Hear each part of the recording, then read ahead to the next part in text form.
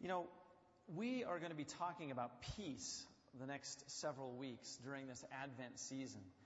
And we live in a culture and in a world that is just consumed with the opposite of peace, with stress and anxiety and worry. And our lives are so packed full of things to worry about. The holidays only add to the stress. How in the world am I going to get my cards out? How in the world am I going to get all those presents bought? How in the world am I going to get my house decorated? The end of the year brings its own stress. How in the world am I going to get this project finished before the year end? How am I going to pay all these bills? And then there's always that statement that we make to ourselves somewhere by the mall. I love crowds. I love traffic. This is special. What a nice time. You know that some days are better than others. And occasionally you get kind of a hint that this day is just going to go in the wrong direction and be truly rotten. You know the day is going to be bad when you get up and you flip on the TV and they're showing escape routes out of the city. And then you put your contacts on to try and see a little bit better and you mistakenly put both lenses in the same eye.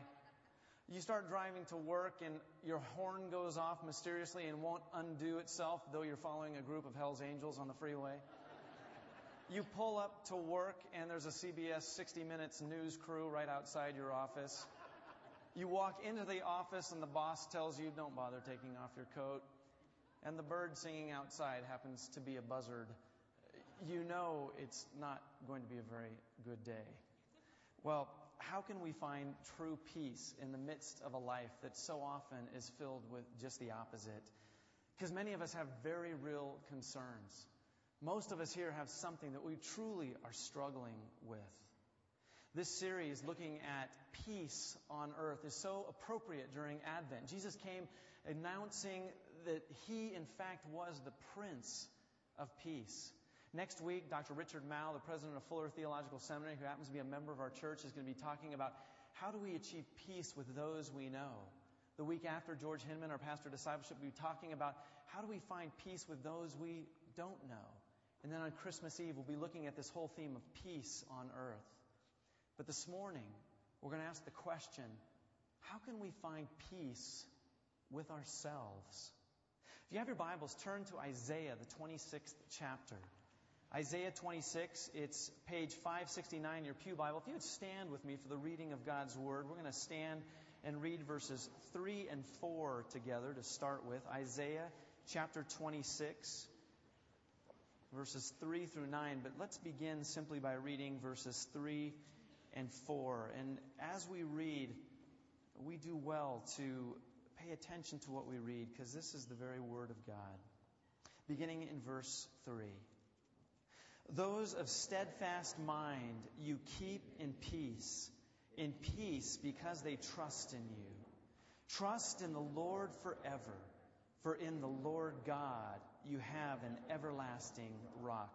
This is the word of the Lord. Heaven and earth will pass away, but believe it or not, what we just read never will pass away. This word says. God said that to us. Let's pray and then we'll continue to see what this has to say to us. God, may the words of my mouth and the meditations of all of our hearts be acceptable to you this day. The one who is called the Rock. We ask it in His name. Amen. Please be seated. This quest for inner peace seems to be a universal quest. It's something that is so prevalent in our society. In fact, in preparation for this morning's sermon, I did a simple Google search on finding inner peace, and instantaneously, Google didn't let me down. I had 2,430,000 hits for finding inner peace. Now, so many of them were just bizarre counterfeits and cheap imitations of what it really means to find that lasting inner peace that God's Word promises us.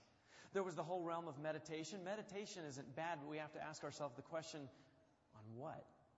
There was a whole section on visualization. In fact, you could buy little images to visualize to find some peace. There was hypnosis as one suggestion. I guess that might work. You could buy energy pouches or take herbal supplements to find inner peace. Getting a massage was a good way, I think, to find inner peace. But my personal favorite, and I kid you not, I can't make this up, was belly dancing your way to inner peace. Another article I came across said the way to find inner peace is to simply finish what you start. And so I went home and I found an unfinished bag of Doritos. I finished that. I finished some Mother's Animal iced cookies, those red and white ones. Finished those. Finished last season's 13 episodes of 24. I was feeling really good for about 5 minutes. And then I started worrying about all the time I'd wasted, all the cholesterol I'd just ingested, and how in the world was I going to be able to run next Saturday. There's so many counterfeits out there. This morning I want to discuss 3 common viruses that rob us of any form of peace with ourselves and the biblical antidote for each.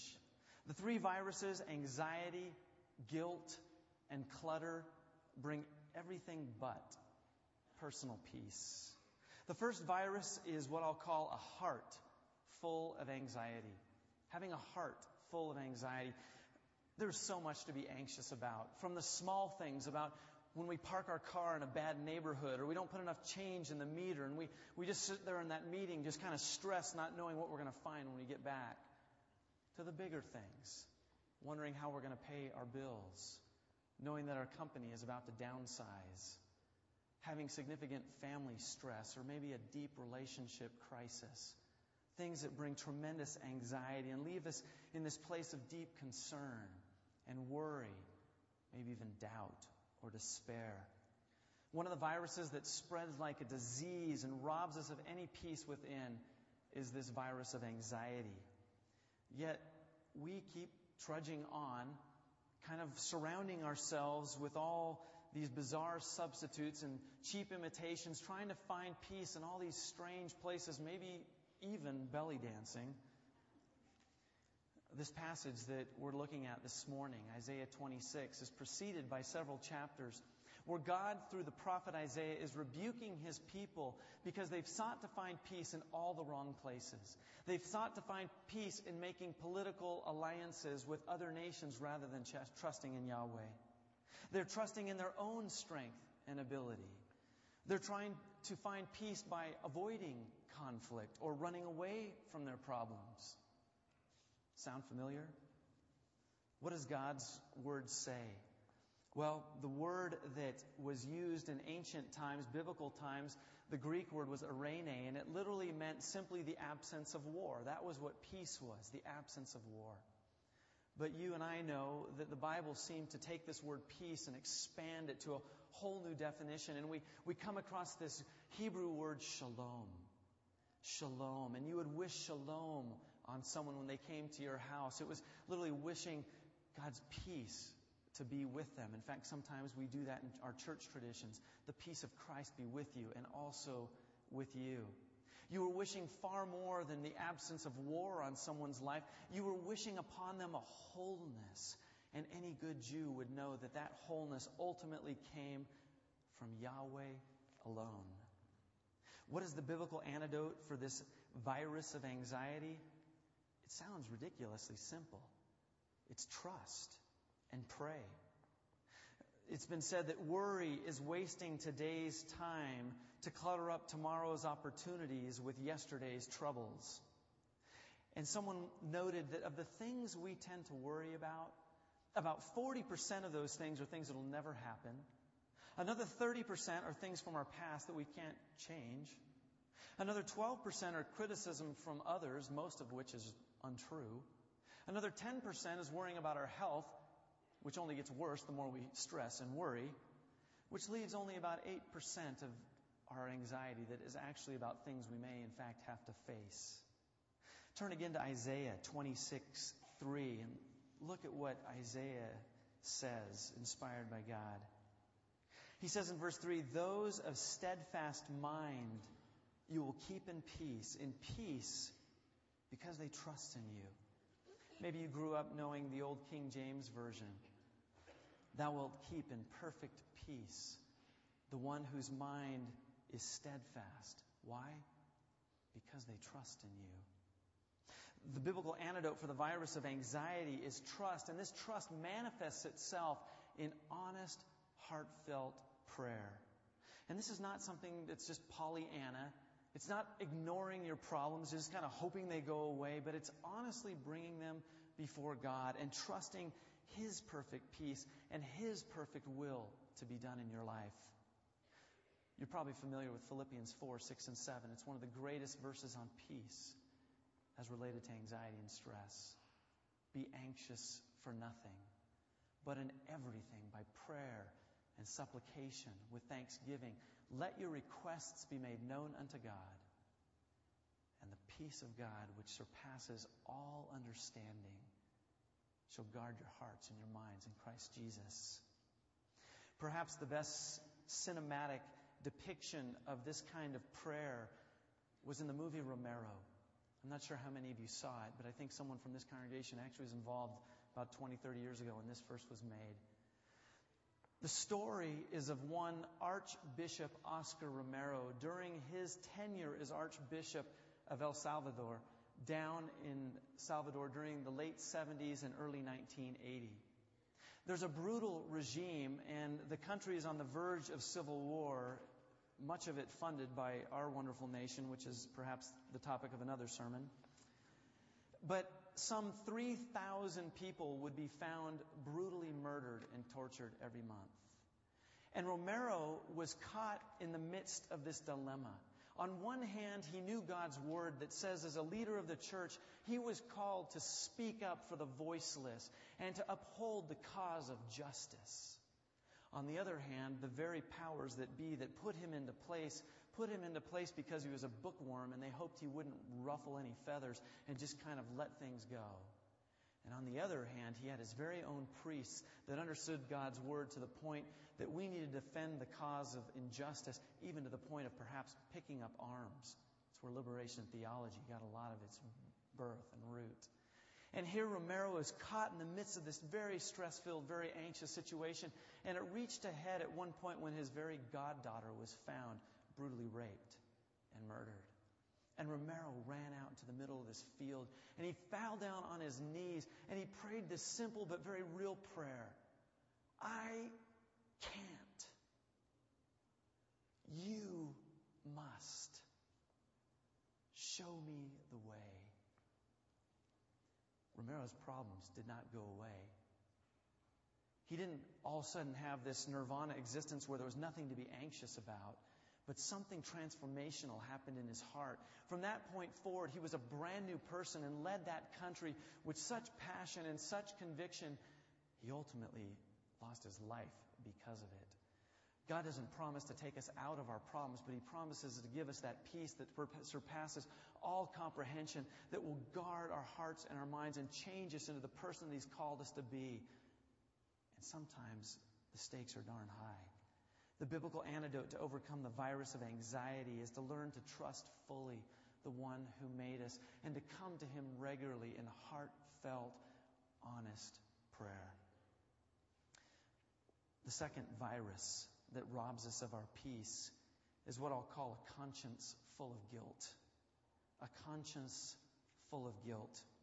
It's ignoring that inner voice of conviction inside of us. It's when we know that we need to do something, but we avoid it. We know that we need to forgive someone, but we just can't bring ourselves to do it. We know that we shouldn't have done the very thing we did, but just sit back and watch how quickly we repeat it. And inside there's conviction. There's remorse. There's guilt over unrepentant past sins, and especially over current habitual sin in our lives. And most of us do stupid things over and over again, then scratch our heads wondering why we don't feel any inner peace inside. Now, in the category of probably too much information, I have a bit of a lactose intolerance or sensitivity. On the other hand, I love nachos, especially Baja Cantina nachos down in the marina. It's somewhat profoundly amazing to realize how often Megan and I will go down to Baja Cantina, have a massive plate of nachos, when I know it's going to bring the opposite of inner peace to my digestive tract. And yet we do this over and over again. Why do we make life so hard on ourselves? We have a place up in Sun Valley, Idaho, and occasionally we'll go up there for the holidays. Mark's being gone. I guess we're not going this year.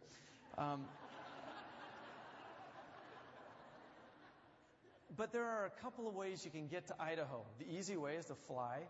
My cousin actually has a private jet. That's the most easy way. We got to do that once. But normally we, on the pastor's salary, drive. And as we drive, it's helpful if we pay attention to the car, make sure the tires are full of air, make sure the oil's been changed recently, maybe even call ahead to Caltrans or Nevada Trans or whatever it is that you go through Nevada, and make sure that the roads aren't under construction or all messed up. It's pretty smooth sailing if you do that, usually. It's a long drive, but it usually goes pretty well. Another way is to kind of not pay any attention to the car. In fact, maybe even just to kind of let a little air out of the tire, because, you get a higher elevation, they might get bigger or something. Maybe drain a little oil, because who needs all that oil anyway? To not pay any attention to the road conditions, the fact that they're filling all the ruts and the potholes on your way, and maybe you could have taken a different route. It's going to be a very different drive up to Idaho. You know what? We do the same things figuratively in our lives all the time. We figuratively let the air out of our tires. We drain our oil. Heck, we even get out there and dig our own potholes. We do these stupid things, and can we really expect to find inner peace? The second major virus that robs this inner peace is ignoring that inner voice of conviction of our lives and living with a conscience that is full of guilt. And the biblical antidote for this guilt is obedience. It's the pursuit of righteousness. Look at verse 7 through 9 of Isaiah 26. Isaiah 26, that same chapter we've been in, verse 7. It says, "The way of the righteous is level. O just one, you make smooth the path of the righteous. In the path of your judgments, O Lord, we wait for you. Your name and your renown are the soul's desire. My soul yearns for you in the night. My spirit within me earnestly seeks you." What's that saying? It's saying, you want to have a smooth road? You want a level path? Not that troubles magically go away, but you want the strength to go through them? Then seek to live righteously in obedience to God's Word. And Isaiah is prompting us to say, do you hunger for it? Do you yearn for it in the middle of the night? You want to eliminate the virus of guilt? Then you and I have to stop our patterns of self-sabotage. We've got to plow smooth those rutted places in our lives and fill up by God's grace those potholes in our lives. And we've got to seek to learn to live righteously in obedience to this, His holy word. The third and final virus that robs us of our inner peace is having a life that's full of clutter. Our lives are so chaotic at times, and we so consistently fill our lives with all sorts of crazy stuff. We keep this insane pace, and we give in to just the busyness, and we expect to have peace. There's so much noise in our lives, figuratively and literally. We can't get away from our BlackBerries or our cell phones or our iPods, and we expect to have peace. We fill our lives and we kind of mindlessly don't even pay attention to the kinds of things we listen to, the kinds of images we expose ourselves to, the kind of books we fill our brains with. Some of you students are going, amen to that. And we expect to have peace. The biblical antidote for this virus of clutter is to fill it instead with God's Word. You've heard the phrase, garbage in, garbage out. The Bible preaches the concept of sowing and reaping. That whatever we sow, that we will also reap. And it's amazing, if we fill our lives and our minds with clutter, we can't expect peace within. I'm fairly ashamed to admit that the other night, Megan and I went to go see a movie that I'd like to say we went to go see Borat as research for this sermon, but that would be a lie. I could tell you that we went with one of our elders and his wife, and though that would be true, that would no way justify why we went. And there were some seriously funny images and funny scenes in that movie. But there were also some seriously sick images that I just do not need to be thinking about, and nor do you. And if you haven't seen it, don't go see it. There's an alternative. Is to fill yourself with God's Word. The longest chapter in the Bible, in the longest book of the Bible, is Psalm 119. It's 176 verses. It's broken down into 21 different sections, each of them preceded by one of the letters of the Hebrew alphabet. And in this beautifully poetic giant acrostic, the first word of each section begins with that specific letter. And what it does is, verbally and even figuratively, the way it's painted and portrayed and given to us shows that this is something that is amazing. It's ordained by God. And the psalmist in verse 11 says, God, your word have I treasured in my heart that I might not sin against you. Turn to Psalm 119. We need to read this together. Psalm 119, not the whole chapter, don't worry. Psalm 119, page 497 on your Pew Bible. Psalm 119, verse 165. 165. Let's read this out loud together. Listen to what this says. Beginning in verse 165, just that verse. Great peace have those who love your law. Nothing can make them stumble. That's amazing. That is amazing. Do you believe that? You know what? There are certain things in life that we cannot escape. If you have toddlers, if one of these beautiful children was yours, life is going to at times be a little chaotic.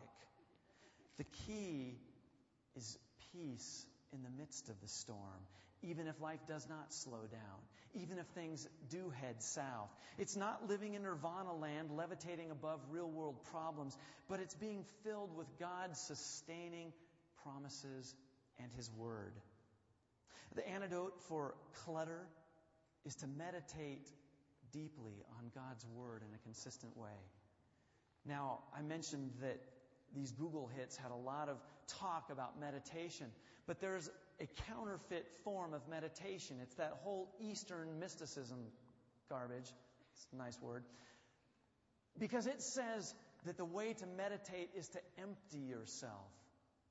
The difference is that Christian meditation, that we should not be afraid of at all, is not emptying yourself, but it's filling yourself. It's filling yourself with God and His Word. God's Word is the ultimate antidote for us. It's the only true road that leads to lasting, enduring inner peace. And it helps us overcome those things that rob us of that peace. If you're here this morning and you need to hear a word of encouragement, overcoming concern for what other people might be able to do to you, you need to hear God's Word that encourages us of His constant presence. What Moses said to the children of Israel before they went in the promised land, they were afraid of what people could do to them. And in Deuteronomy 31, Moses said, be strong and courageous. Do not be afraid or terrified because of them, for the Lord your God goes with you. He will never leave you nor forsake you. You need to overcome dread that God is somehow out to get you, that you've done something that He will never forgive. You need the encouragement that God's Word teaches us that He loves us desperately and tenderly. Psalm 103 says, the Lord is merciful and gracious, slow to anger and abounding in steadfast love. He does not deal with us according to our sins, nor repay us according to our iniquities. For as the heavens are high above the earth, so great is His steadfast love towards those who fear Him. As far as the east is from the west, so far He removes our transgressions from us. You need help overcoming insecurities because really you look yourself in the mirror and you just don't feel all that good. You need to hear God's Word that reminds us of our true identity.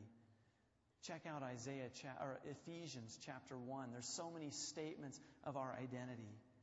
Ephesians 1 calls us chosen, holy, blameless, adopted as His child, beloved, redeemed, forgiven, heirs, destined, sealed, God's very own. And that is not a picture of what you're going to be. That is a picture of how God sees you right now if you are in Christ. And that is the good news of the gospel. You need to overcome worry and fear of the future. You need to hear God's Word that gives hope for tomorrow.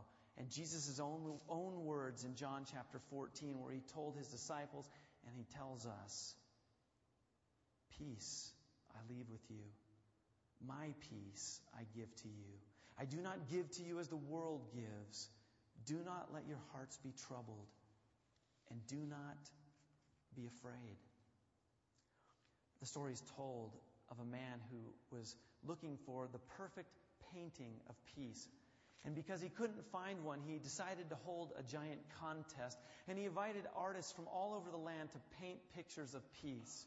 And the day came and they started unveiling the paintings. And one by one were just these beautiful, tranquil scenes that seemed to depict peace so well. And the crowd was just in awe. At the end, there were 2 paintings left, and the veils hadn't been taken off those. And so there was a lot of expectation. And they took the veil off one of the 2, and there was this smooth, still, tranquil lake with these wispy birch trees just kind of hanging into the lake. There was this beautiful kind of sky, when it turns all sorts of different colors. And on the side of a hill was this flock of sheep just grazing. And you thought, man, it's got to be the winter. What a great scene of peace. But there was one more. They took that cover off that last painting, and the crowd looked at it and said, is this peace?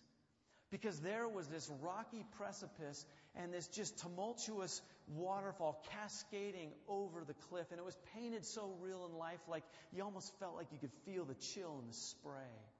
There were these dark clouds that looked like they were just ready to explode with lightning and thunder. And there was this just ridiculously scroggly tree kind of hanging out in front of the waterfall. And then there was this branch that was extending right to almost where the water was spraying on it, almost like it was taunting the waterfall. And there in the elbow of this branch was this nest and a little bird sitting on her eggs, covering them safely with her wings, with her eyes closed. The winter was hands down. See, God's Word does not promise that we escape the waterfalls and the tumults in our lives, but He promises His perfect peace in the midst of the storm and in the midst of what we go through. If finding peace is something that you desperately hunger for, I do, but it's been a long time coming. I leave you this morning by begging you to hold me accountable, and I'll try and hold you accountable. We can hold each other accountable to do 3 things. First, to come to God daily in this trust-filled, honest prayer. He can take it. He can take it. You don't need to mince words. Secondly, to resolve to stop these patterns of self-sabotage and to learn to live obediently, pursuing His righteousness. And finally, to meditate deeply and regularly on this, His Word. Let's pray together. Father, we thank You so much that You provide that peace that truly does surpass all comprehension.